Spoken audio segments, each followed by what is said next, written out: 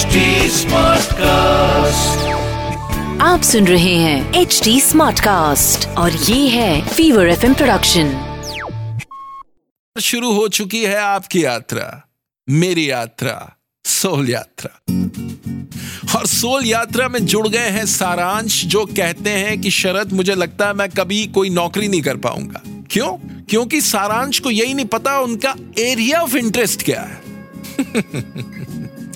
ये बड़ी अच्छी बात है सारांश कि तुम्हें ये पता है कि तुम्हें कुछ नहीं पता। ये बड़ी अच्छी शुरुआत है।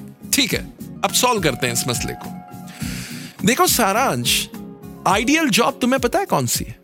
आइडियल जॉब वो है जो तुम्हें कभी जॉब जैसी लगे ना। मतलब ऐसी नौकरी कि जब आप महीने भर काम करो और तनख्वाह मिले तो आपको है यार, मैं तो ऐश कर रहा था, इसके पैसे भी मिल रहे हैं। हाँ, ये हो सकता है अगर आप ऐसी जॉब ढूंढो जिसके लिए आप बने हो। और हर बंदा एक पर्टिकुलर किस्म की जॉब के लिए बना होता है, परफेक्ट होता है, बस वो ढूंढने की जरूरत है।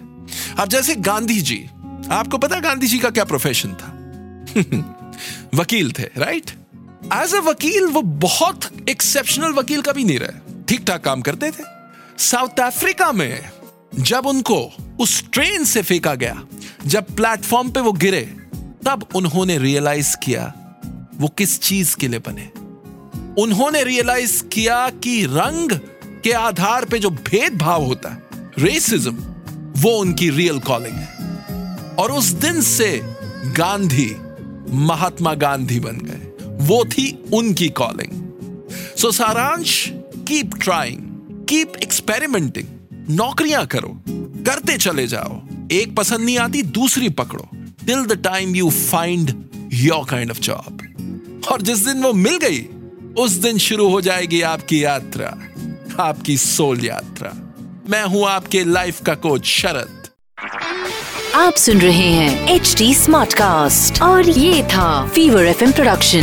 HD Smartcast.